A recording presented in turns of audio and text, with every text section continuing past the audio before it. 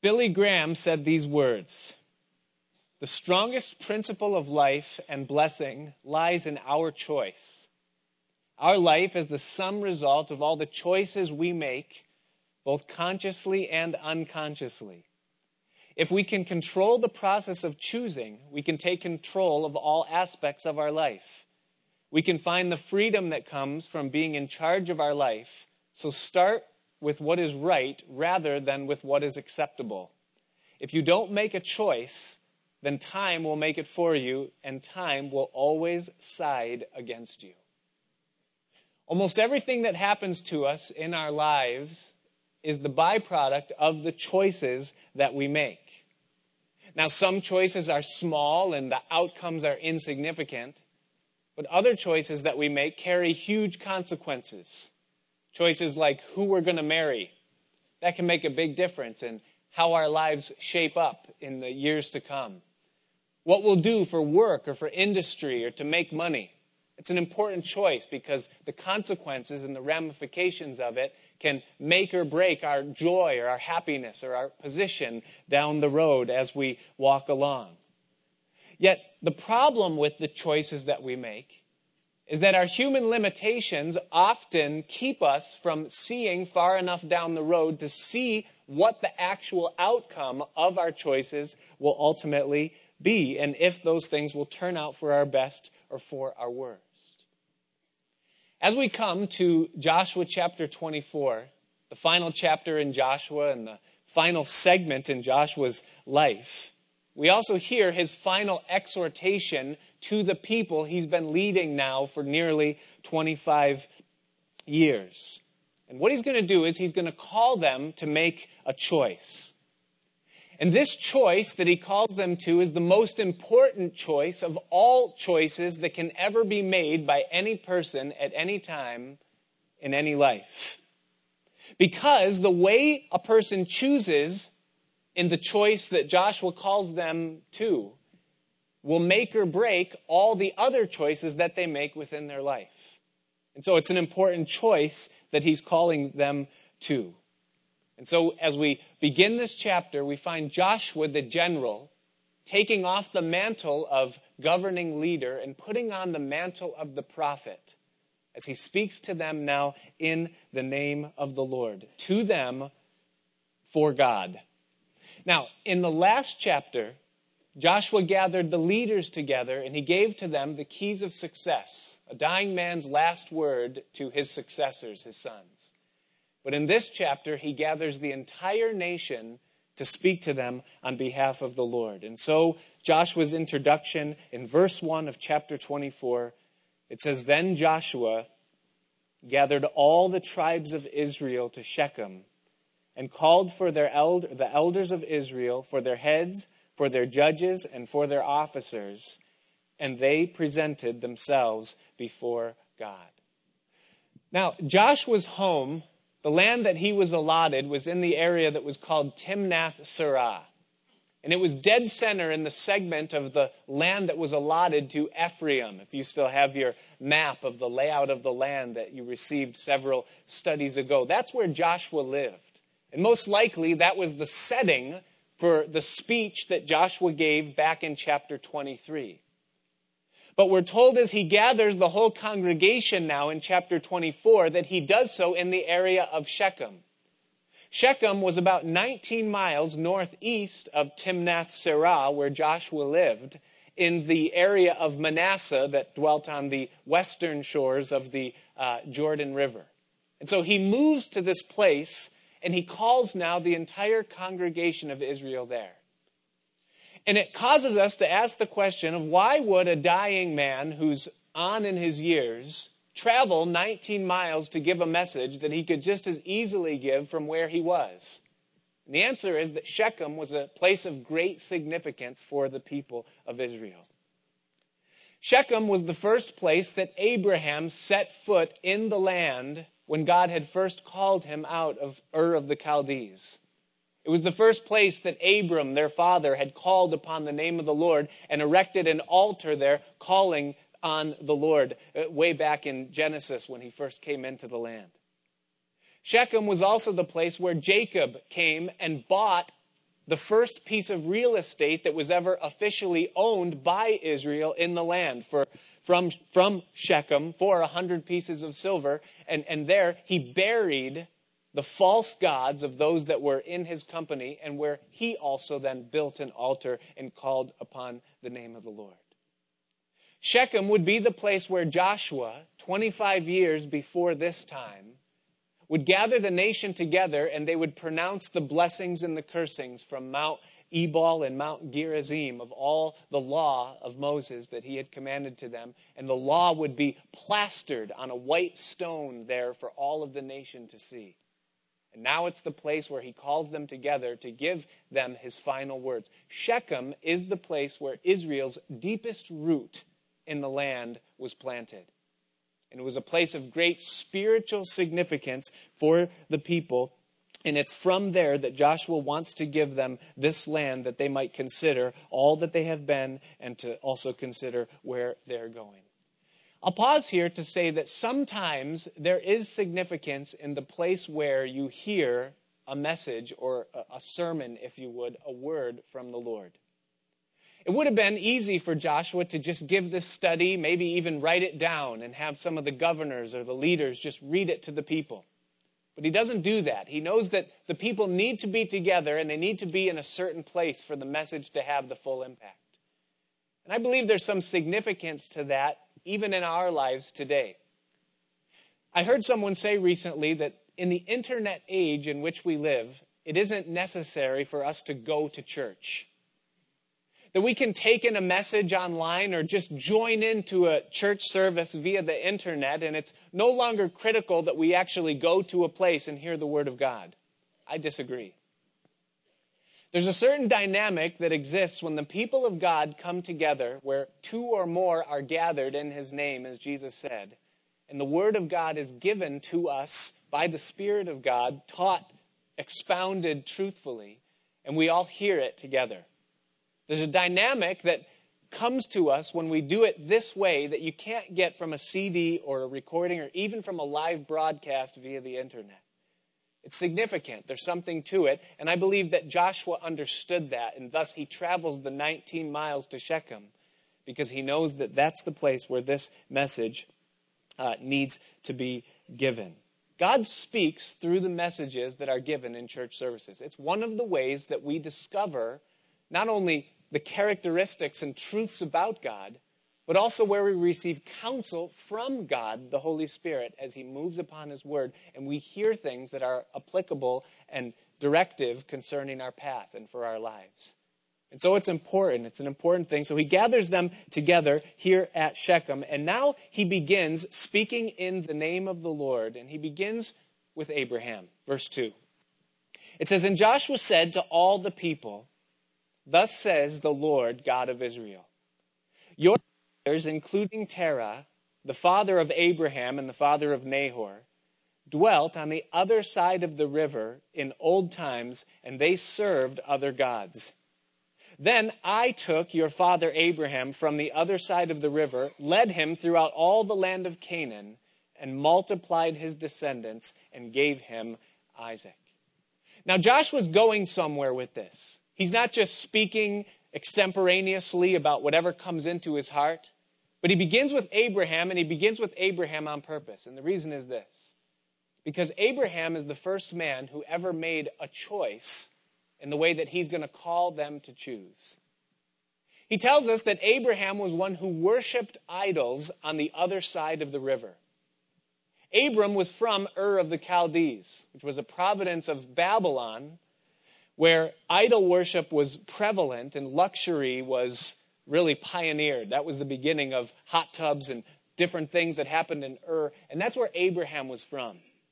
And Joshua points that out to us, that he was an idol worshiper. He bowed down to false gods. And the reason why he points that out to us is because he wants us to know that Abraham, was not an extraordinary man. He wasn't someone who was different from you and I. He wasn't born with a halo around his head or a holy glow. He didn't have special powers that you and I don't have. He was just like you and I. And he was living a vain life, just like we were prior to our coming to Christ, our knowledge of God. But Abraham heard the voice of God from the place that he was there in Ur. And the voice of God said to him, "Get out of this land and get away from this lifestyle." And Abraham made a choice. He obeyed. He did the thing that God had called him to do. He made the choice. And so what he did was that he took his life out of his own hand and he placed it into the hand of God. And here's what God did. God took it. And God always takes the life that's placed into his hand. But God didn't just take it and say, "Okay, Abe, now you belong to me." But then God led Abram. That's what Joshua says. He took him out of that place and he led him to the land that he would one day give him. And then God gave him Isaac, Joshua tells us. And the reason he tells us that is because Isaac was the fulfillment of the promise that had been given to him, that he would have a son, and that son would ultimately become the father of the nation that God would birth. And so Abram made a choice. He gave his life to God, and God took it, God led him, and then God blessed him and fulfilled the promise that he made.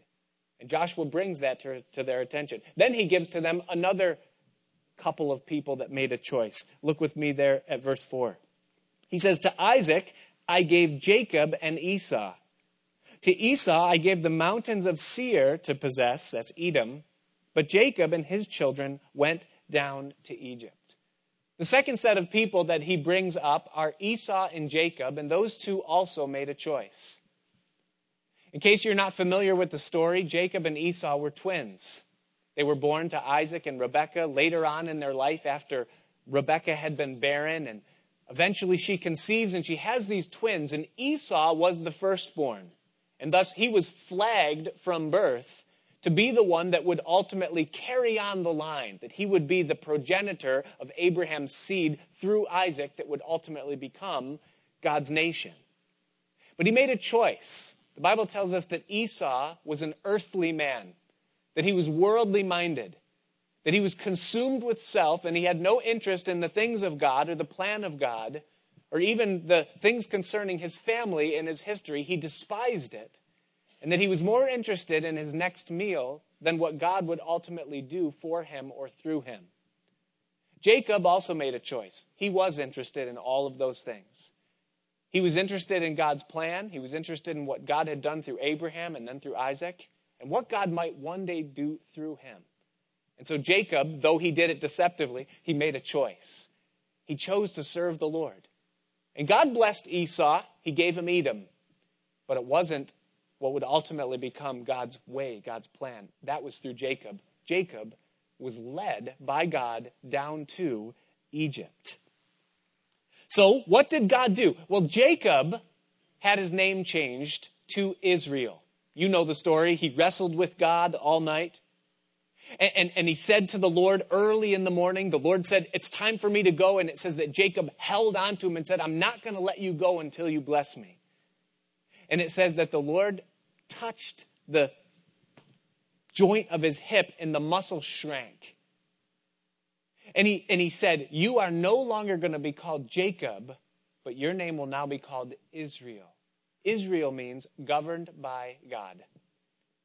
And Jacob's name was changed to Israel, and ultimately his 12 sons would become the fathers of the 12 tribes of Israel. So Jacob became synonymous with Israel, because it was through Jacob that Israel, the nation, would be birthed.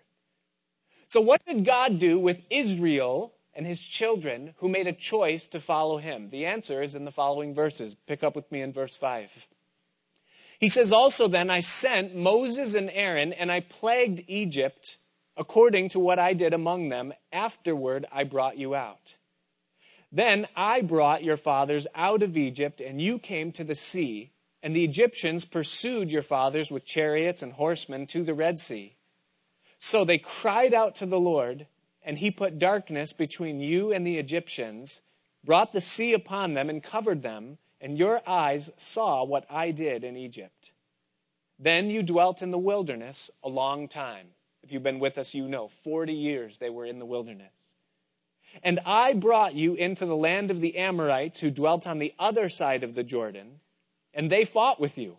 But I gave them into your hand that you might possess their land, and I destroyed them from before you. Then Balak, the son of Zippor, king of Moab, arose to make war against Israel and sent and called Balaam, the son of Beor, to curse you. But I would not listen to Balaam. Therefore he continued to bless you, so I delivered you out of his hand. Then you went over Jordan and came to Jericho. And the men of Jericho fought against you. Also the Amorites, the Perizzites, the Canaanites, the Hittites, the Girgashites, the Hivites, and the Jebusites. But I delivered them into your hand. I sent the hornet before you, which drove them out from before you. Also the 2 kings of the Amorites, but not with your sword or with your bow. I have given you a land for which you did not labor, and cities which you did not build, and you dwell in them. And you eat of the vineyards and olive groves which you did not plant. Thus God recounts to the people through Joshua what he did for a man and ultimately his family, the fathers of the audience here, when they made a choice to simply follow him. What did God do for them? Well, I circled the words in my Bible. You might want to do the same. Let me just read to you the circled words in my Bible from the verses I just read. God says, I took, I gave, I sent, I brought, I did, I brought, I gave, I destroyed them, I would not listen to them, I delivered you out of their hand, I sent the hornet, and I have given you a land. What did God do for them? Everything. They chose to serve and to follow him. And the result of that choice is that God led them. He multiplied them. He blessed them. He took their lives. And he brought them into the promise that he had made for them, as God always does with those that choose to serve him. Well, this brings us now to the point of Joshua's exhortation. What was the purpose of the speech? Why is Joshua bringing all of this history up into their hearing, into their ears? It's because of what he's about to challenge them with now as we come to verse 14. It says, now therefore. Whenever you see a therefore, it's always tying what just was said into what's about to be said. It's the application part of Joshua's message. In light of everything you've just heard, he says, now therefore, fear the Lord. Serve him in sincerity and in truth, and put away the gods which your fathers served on the other side of the river and in Egypt. Serve the Lord. At this point, Joshua moves from the past into the present. A new generation now has seen, through the lens of history and also through the lens of their own experience, all of who God is and what God does for those who follow him. And now a new choice must be made. Not the choice that Abraham made, and not the choice that Jacob made, but the choice that this generation is now going to be called to account for. And so he says to them, now therefore, in light of everything that you know of God, and everything that he has done for your fathers and done for you, this is what you're to do. He says, first of all, you're to fear the Lord. The word fear in the Hebrew language, it means to revere with awesome respect. And the idea is to let the severity, the size, and the sovereign power of God touch your emotions. That you're to grab with as much understanding as you can an idea or a grasping of who he is, how great he is, and you're to let that affect your soul and affect your life. He's not just a character in a novel that you can hear about and experience for a moment or intellectually understand but not be affected and moved by, but your emotions are to be impacted by who he is and the size of that God. He says you're to fear him, to revere him, that there's an awesomeness about his presence and a respect for him because he's God. He says that you're to fear him and then you're to serve him. And the word serve means to enslave yourself to him or to be a bond servant of. Now, we know what a bondservant is. It's a servant by choice. There were slaves that were sold as slaves because they couldn't pay their debts. There were slaves that were born into slavery because of unfortunate circumstances.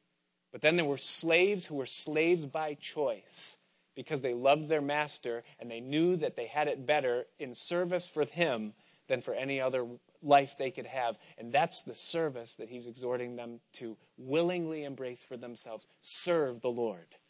Give yourself to be his slave and to be a bondman for him. And then he qualifies that. He says, in sincerity and in truth. The word sincerity means your complete, whole, entire self, both in public and in private. That's what sincere means. It means that there's no area of your life that isn't consecrated unto the Lord. That there's no secret closet or compartment of your heart that you withhold for yourself and say, God, you can have this much, but no more. You can have this much of who I am, but this little part over here, this is mine, and you can't have it. That's not serving God in sincerity. But to serve him in sincerity is to give him every key to every cupboard and closet and to say, Lord, you have my life for all that it is, and let there be nothing, Lord, no door unopened. Nothing unturned, Lord, you take it all. That's what it means to serve him in sincerity. It's to give him all of you, to completely relinquish yourself to him. But then it also says in truth. And when you read that in the Bible, the truth always speaks of God and not of us. And the idea behind truth in this context is that you're to serve him for who he is. Jesus said to the Samaritan woman in John chapter 4, he said that the Father is seeking those that will worship him in spirit and in truth. It's much the same sentiment that Joshua is calling them to account for here when he says in sincerity and in truth.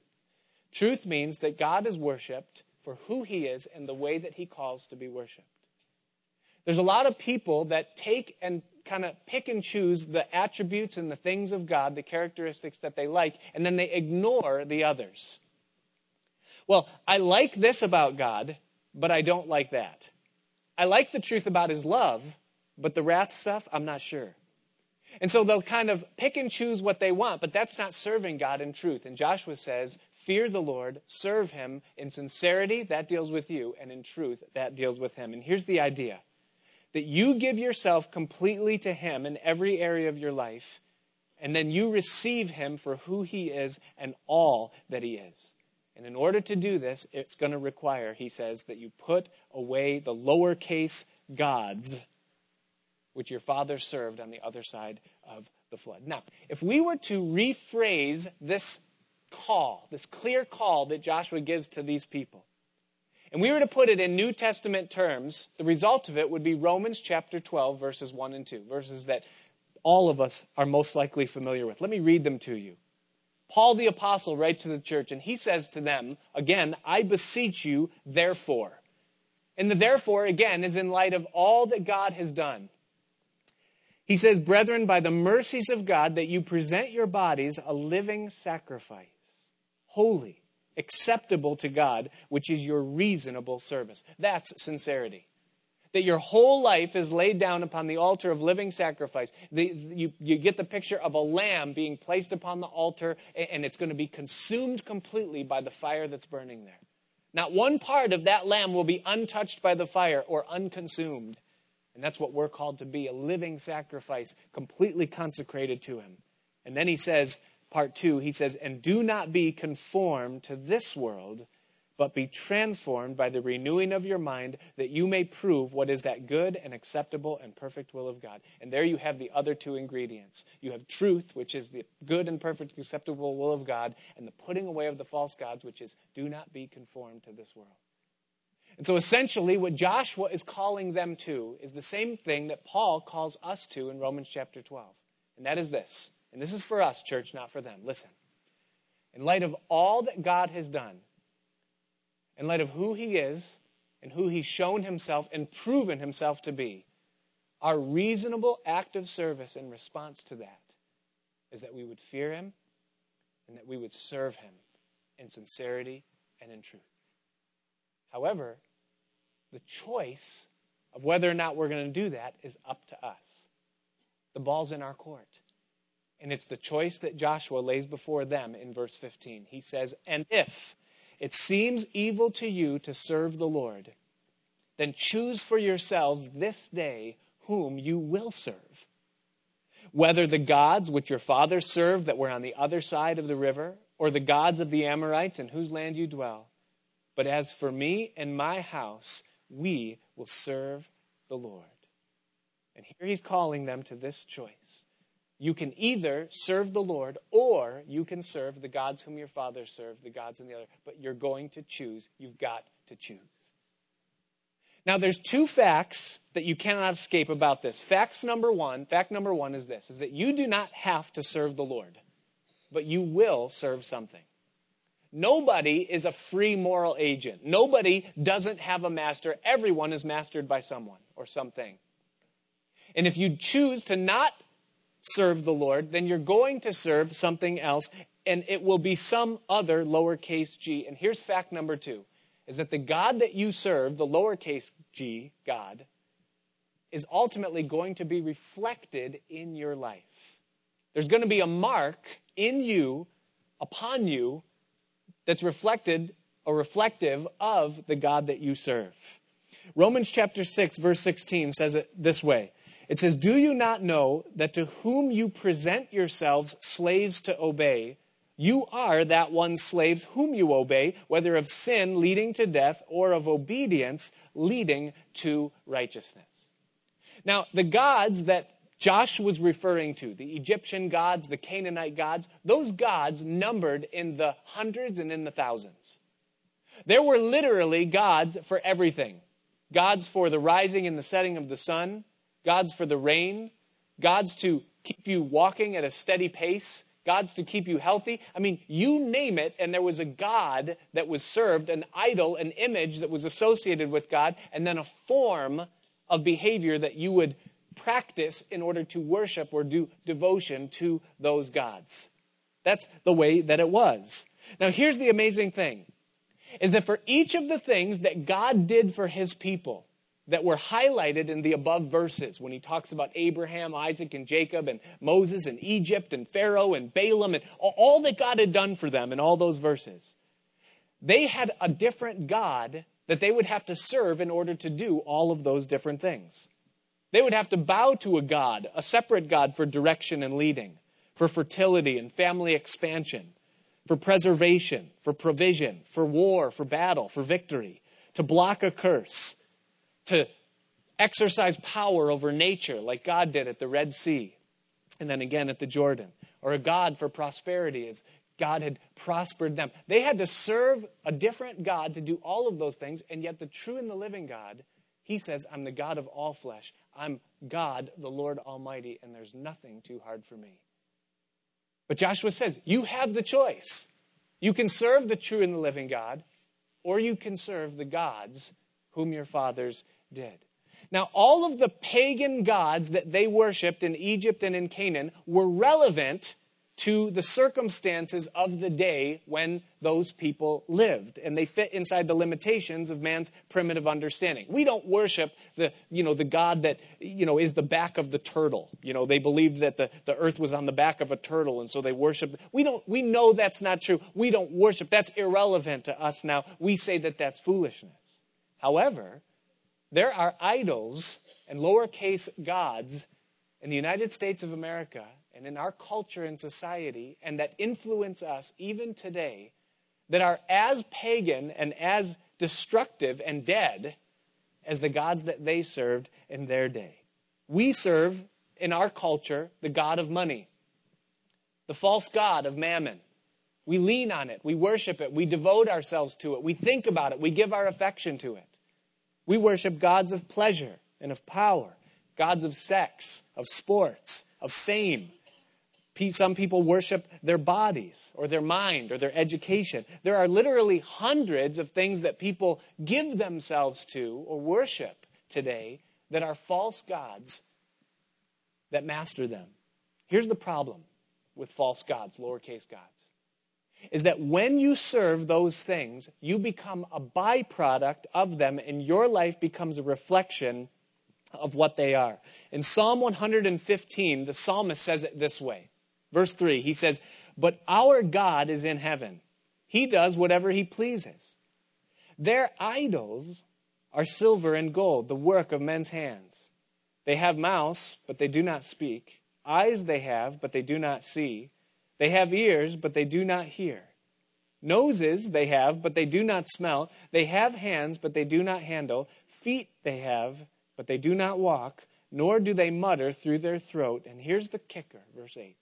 He says, those who make them are like them, and so is everyone who trusts in them. And here's the principle, is that what you worship is what you become.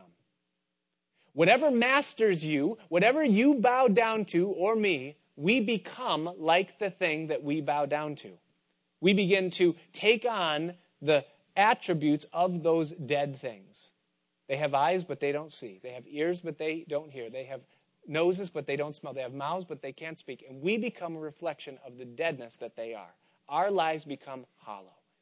They become meaningless. They become empty because we were not created to serve those dead things. That's problem number one, that we become like them. Here's problem number two, is that those things are dead, and they have no real power to save or to help you. What are you going to do in the day of your trouble when you have a real need and you find that your God, or the thing that you follow or give yourself to, has no power to save you? Who will you call out to in that day? Hugh Hefner, save me. You'll get no response. Cocaine, now I have cancer, help. Dow Jones, help. See, they're worshipped. Affection, attention is given to them, but they have no power to save. They can't profit you at all. Whereas the true and the living God, he says, call unto me and I will answer you. Seek and you'll find. Seek me and you'll find me when you search for me with all your heart and with all your soul. What God are you serving? He calls them to choose. He says, choose this day whom you will serve. Now, the Bible says that we were made in the image of God. Man is made in the image of God, and we were made to be a reflection of him and an expression of who he is. Well, who is God? We understand the characteristics of the false gods. Who is the true and the living God? Well, he's the eternal, self-existent, all-powerful, all-knowing, creator, sustainer, life-giving, lover of your soul, who fills and satisfies all things. And when you choose him, and you choose with your life to serve him and follow him, then you experience him and you become like him, because what you worship is what you become. And so the things that define him then become evident in your life and in mine. The Bible says that God is love. So when we serve him in sincerity and truth, his love fills our lives and it becomes a reflection of him to those that are around us in our world. And we become loving people. The Bible says that God is light. So when we worship him, we become like him. And so our eyes, our life, our countenance is filled with light. We find light for our feet and for our path as we navigate through the world.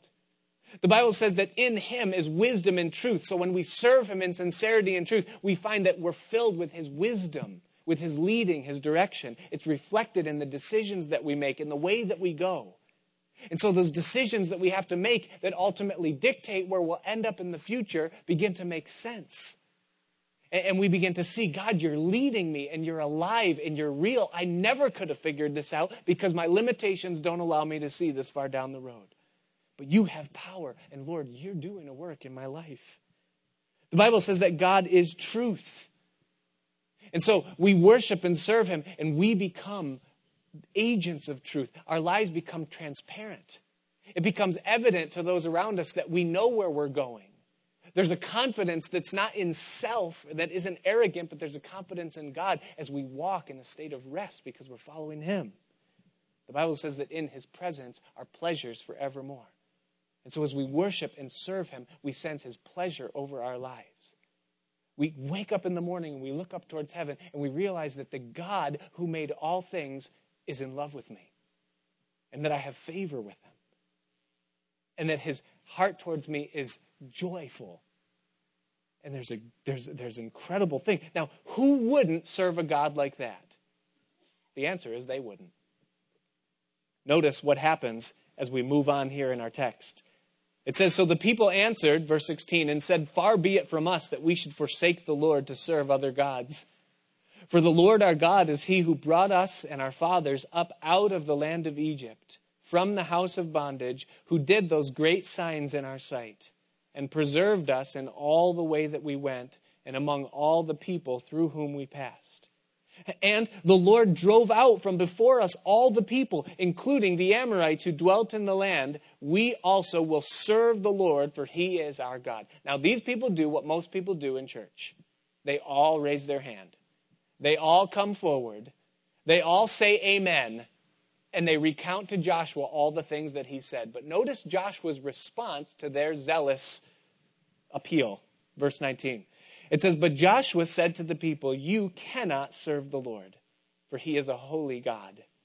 He is a jealous God. He will not forgive your transgressions nor your sins. If you forsake the Lord and serve foreign gods, then he will turn and do you harm and consume you, even after he has done you good.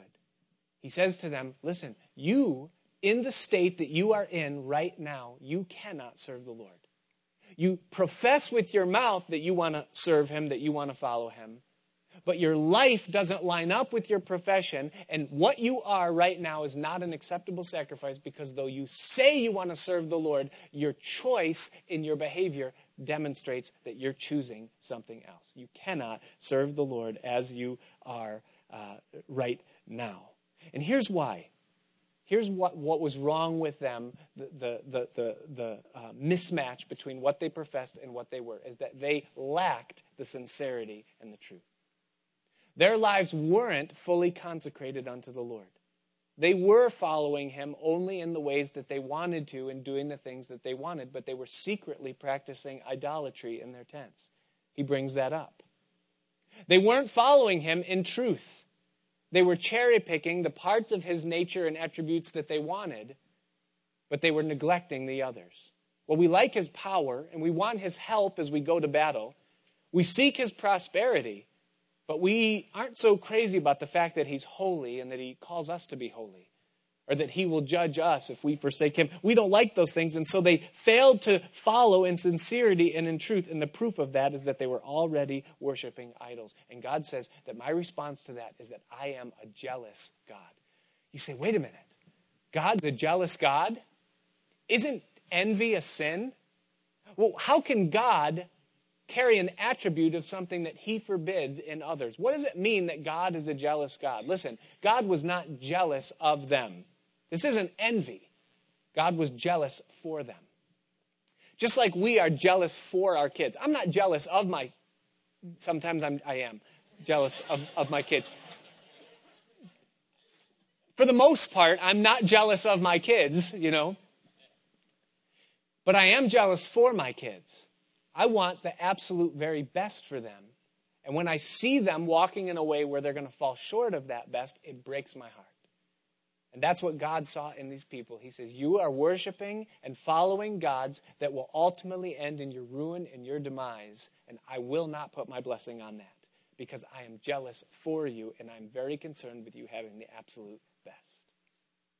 And so God says, as long as you persist in following and worshiping idols, giving your affection, your attention, and your devotion to things other than me, and putting me last, I'm not going to show myself strong on your behalf. I will not share space with false gods, lowercase g. And when you turn, when you will serve me with all your heart and with all your might, then you're going to find my strength at work in you. But as you are right now, you cannot. God says he's jealous for them. Well, here's the decision that they make. They repent. Good news. The story has a happy ending, at least for a while. Verse 21, it says, and the people said to Joshua, no, but we will serve the Lord. So Joshua said to the people, you are witnesses against yourselves that you have chosen the Lord for yourselves to serve him. And they said, we are witnesses. Now therefore, he said, put away the foreign gods which are among you, and incline your heart to the Lord God of Israel. And the people said to Joshua, the Lord our God we will serve, and his voice we will obey. So Joshua made a covenant with the people that day, and made for them a statute and an ordinance in Shechem. They turn. They repent. They say, you know what, Joshua, you're right. And he calls them to account. He says, put away the foreign gods. And they say that we will. Now, the reason we know that they actually repented is because we're going to find out in a few verses that they did serve the Lord through Joshua's life and then into the end of the lives of the leaders that outlived Joshua. So where they began is that they were worshiping idols, and Joshua says, you're not in a right state before God. But where the chapter ends, he says that they are in a right state before God. Therefore, they made the right choice. They said, yes, you're right, Joshua, we've got to serve the Lord. So here's the closure now, the closure of the episode and also the closure of Joshua's life, verse 26. It says, then Joshua wrote these words in the book of the law of God, and he took a large stone, and he set it up there under the oak that was by the sanctuary of the Lord. And Joshua said to all the people, behold, this stone shall be a witness to us, for it has heard all the words of the Lord which he spoke to us. And it shall therefore be a witness to you, lest you deny your God. So added to the monument that was already in Shechem of the law of Moses that had been plastered on stones, now is this new stone that's set up for a witness of this testimony of Joshua and the response of the people. And then it says in verse 28, so Joshua let the people depart, each to his own inheritance. And you can almost read over that verse that each departed to his own inheritance, but I believe there's some significance in that verse. There's a clue given to us in verse 28 that points to the ultimate demise of the future generations. It's not going to be long before the people of God are going to turn away from God. As we get into the book of Judges, we're going to see it didn't take long at all. It's just a couple of years after the death of Joshua, they begin to forsake, and they begin to backslide, and they begin to turn away. And I believe the foundation of that backsliding is seen right here in verse 28. It says that each man departed to his own inheritance. And here's the principle, is that isolation lends itself towards corruption. Say it again. Isolation lends itself toward corruption. The key verse that highlights the apostasy that the people will follow into in Joshua is that every man did that which was right in his own eyes. We're going to hear that phrase over and over again throughout the book of Judges.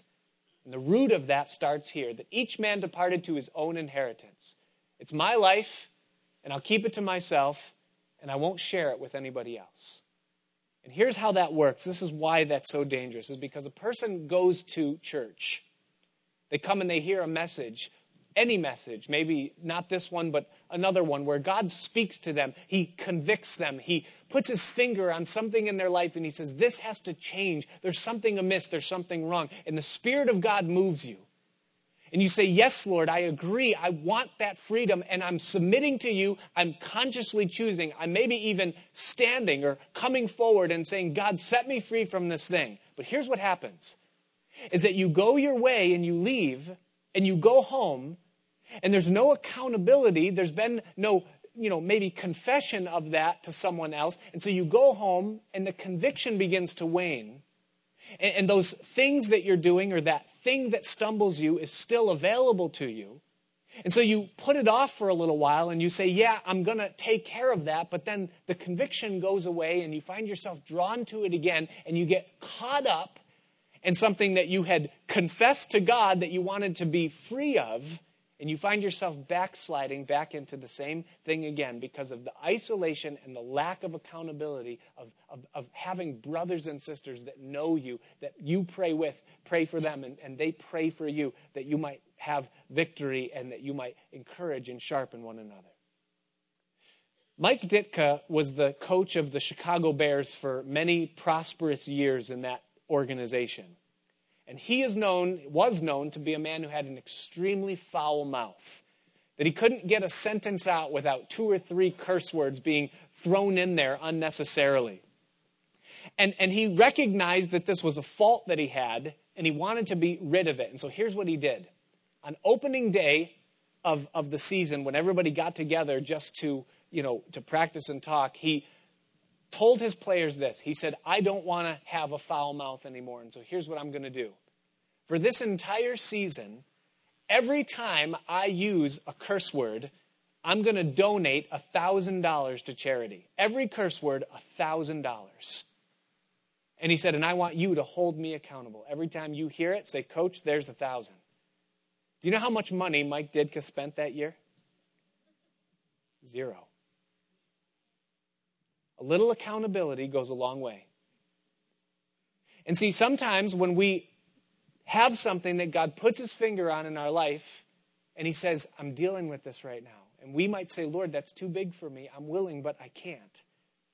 And we go to our inheritance and we isolate ourselves and we close ourselves off. Ultimately, we're going to end up falling back into it because those things are bigger than we are. But a little accountability goes a long way. It's a principle that we see here in this text. You know, we close the book, verse 29. Now, from verse 29 through 33, it must be written by someone else because Joshua passes. It says, Now it came to pass after these things that Joshua, the son of Nun, the servant of the Lord, died, being 110 years old. And they buried him within the border of his inheritance at Timnath-serah, which is in the mountains of Ephraim on the north side of Mount Gaash. And Israel served the Lord all the days of Joshua and all the days of the elders who outlived Joshua, who had known all the works of the Lord which he had done for Israel. The bones of Joseph, which the children of Israel had brought up out of Egypt, they buried at Shechem in the plot of ground which Jacob had bought from the sons of Hamor, the father of Shechem, for 100 pieces of silver, and which had become an inheritance of the children of Joseph. And Eleazar, the son of Aaron, died, and they buried him in a hill belonging to Phinehas, his son, which was given to him in the mountains of Ephraim. The book of Joshua closes with 3 burials. The burial of Joshua, their great leader. The burial of the bones of Joseph, who had died some 400 years previously in Egypt and had prophesied and asked that his bones be carried up out of Egypt, that he wouldn't be buried there, but buried in the land. And he's buried. And then the third is Eleazar, the priest, who served the people of Israel all the days of Joshua. What's the significance behind the author just giving to us the burial of 3 men that died? I believe it is significant, and here's why. Because what this symbolizes is the completion and the fulfillment of the promise of God that he had made to Abraham, Isaac, and Jacob and their successive generations to give them the promised land. That promise has now been fulfilled. They're in the land. God did for Abraham exactly what he said he was going to do way back in Genesis chapter 12. That he would multiply his descendants exceedingly and that he would bring him into that land as far north, south, east, and west as he could see. And that promise took 430 years to complete, but now it's completed. Joshua prophesied of it when he asked that his bones be brought forward, and Eleazar served in seeing it completed, and now that promise is complete. And so, this burial symbolizes the ending of a former generation, but it also symbolizes the start of a new one. See, everything that has happened unto Israel up to this point was the result of the choice that was made by Abraham, Isaac, and Jacob and their fathers. But at this point, all of those fruits have been experienced and tasted, and now a new generation is called upon to make a choice. Look, Joshua's saying, the chapter is closed. The story is complete thus far, and a new chapter begins. You're the author of it. What choice will you make? What will the books say 430 years from now based upon the choices that this generation makes? It's a fitting exhortation as we finish the book. Every generation must choose, and every individual must make that choice for themselves. As Joshua said, as for me and my house, we will serve the Lord. The call that came to them at the end of Joshua's life is the same call that we come to as we come to the end of Joshua's book. We are all called to choose. Choose. Who will you serve? Right now, if you were honest with yourself, or if God could look at your life and he could assess for himself, who are you serving? Are you serving the true and the living God? Are our lives really consecrated to him where we would say, Lord, you are truly first. I'm your bondman. Whatever your will is for me, Lord, that's what I want. There's no closet I withhold from you. There's no area of my life. There's no habit. There's no practice. There's nothing, Lord, that isn't at your discretion to put away or to have authority to remove from my life or to put into my life if that's the case. Who am I serving? Who are we serving? The decision that we make in terms of who we serve will be what makes or breaks every other choice and decision that we make in our life.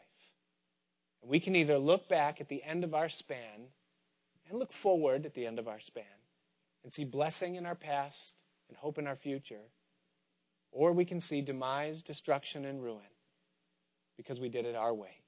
We went our own way. So who do we choose? Will we serve the gods of America? Money, pleasure, power? What will be the outcome of that? Look around. What do we see when we look around at the world and we see those who serve gods of money and power and pleasure? It's the result of the world. The result is the world that we live in today. But what about if we choose to serve the Lord? If you here tonight make a choice to say, Lord, I want to serve you. I want my life to be lived for you and for your glory. Here's what God will do for you, guaranteed. He'll take your life. He won't reject you or say, no, you're not good enough, or you're not holy enough, or your past is too shady. He takes every life that chooses him. He will take it. And then number 2, he will lead you. Just as he led Abraham, he led Jacob, he led Israel. Destroying their enemies, squashing those who tried to curse them, lifting them up and multiplying them, blessing them and bringing them into the inheritance that he had for them. God will lead your life. And number 3, he will fulfill the promise or promises that he has made. And how that translates for you and me is this, is that you will discover the very purpose and intent for which God made you. Why did God make you? You don't look like anyone else. You don't think like anyone else. You don't like the same things that anyone else likes or have the same strengths and weaknesses. You are completely unique to you, and God made you in his image for you to be a specific and exact representation of him in the way that he wants. And when you give your life to the Lord, he will bring you to the place where your life becomes that expression. And that's when you find the ultimate purpose and reason for your life, and you say, yes, Lord, this is what I was made for. Bring glory to your name. So may God give us wisdom that we might choose him. Father, we thank you tonight for your word. It's been such a joy, Lord, to go through the pages of Joshua's life and ministry and to see how you led your people through his years and under his leadership, and to be able to see ourselves in that story. And we make it our prayer tonight, Lord, that we might be those who cross the Jordan River, no longer wandering in the wilderness, but entering into the fullness of the promised life that comes from you. That we might see our enemies fall before us, that walls of high cities, impenetrable, would crumble as we just do what you say and obey your word. That our inheritance would be divided to us, and that we might see your strength and your strong arm at work in us. And so, Father, we pray tonight that you would search every heart here. Lord, we ask that you would give us a moment of crystal clarity, and that we might in honesty come to you and say either, yes, Lord, there's things in my life that need to be, that should be or shouldn't be. Lord, give us the grace and the wisdom. And we ask that you would steer our will and direct us in the way that you would have us to be. We thank you so much, Lord, for this. And we ask you to move in us, Lord, now. And as we sing this song, Lord, I pray that there would be a fresh filling of your Holy Spirit, that we might know what is that perfect, acceptable, and good will of God. In Jesus' name we pray. Amen. Let's all stand together.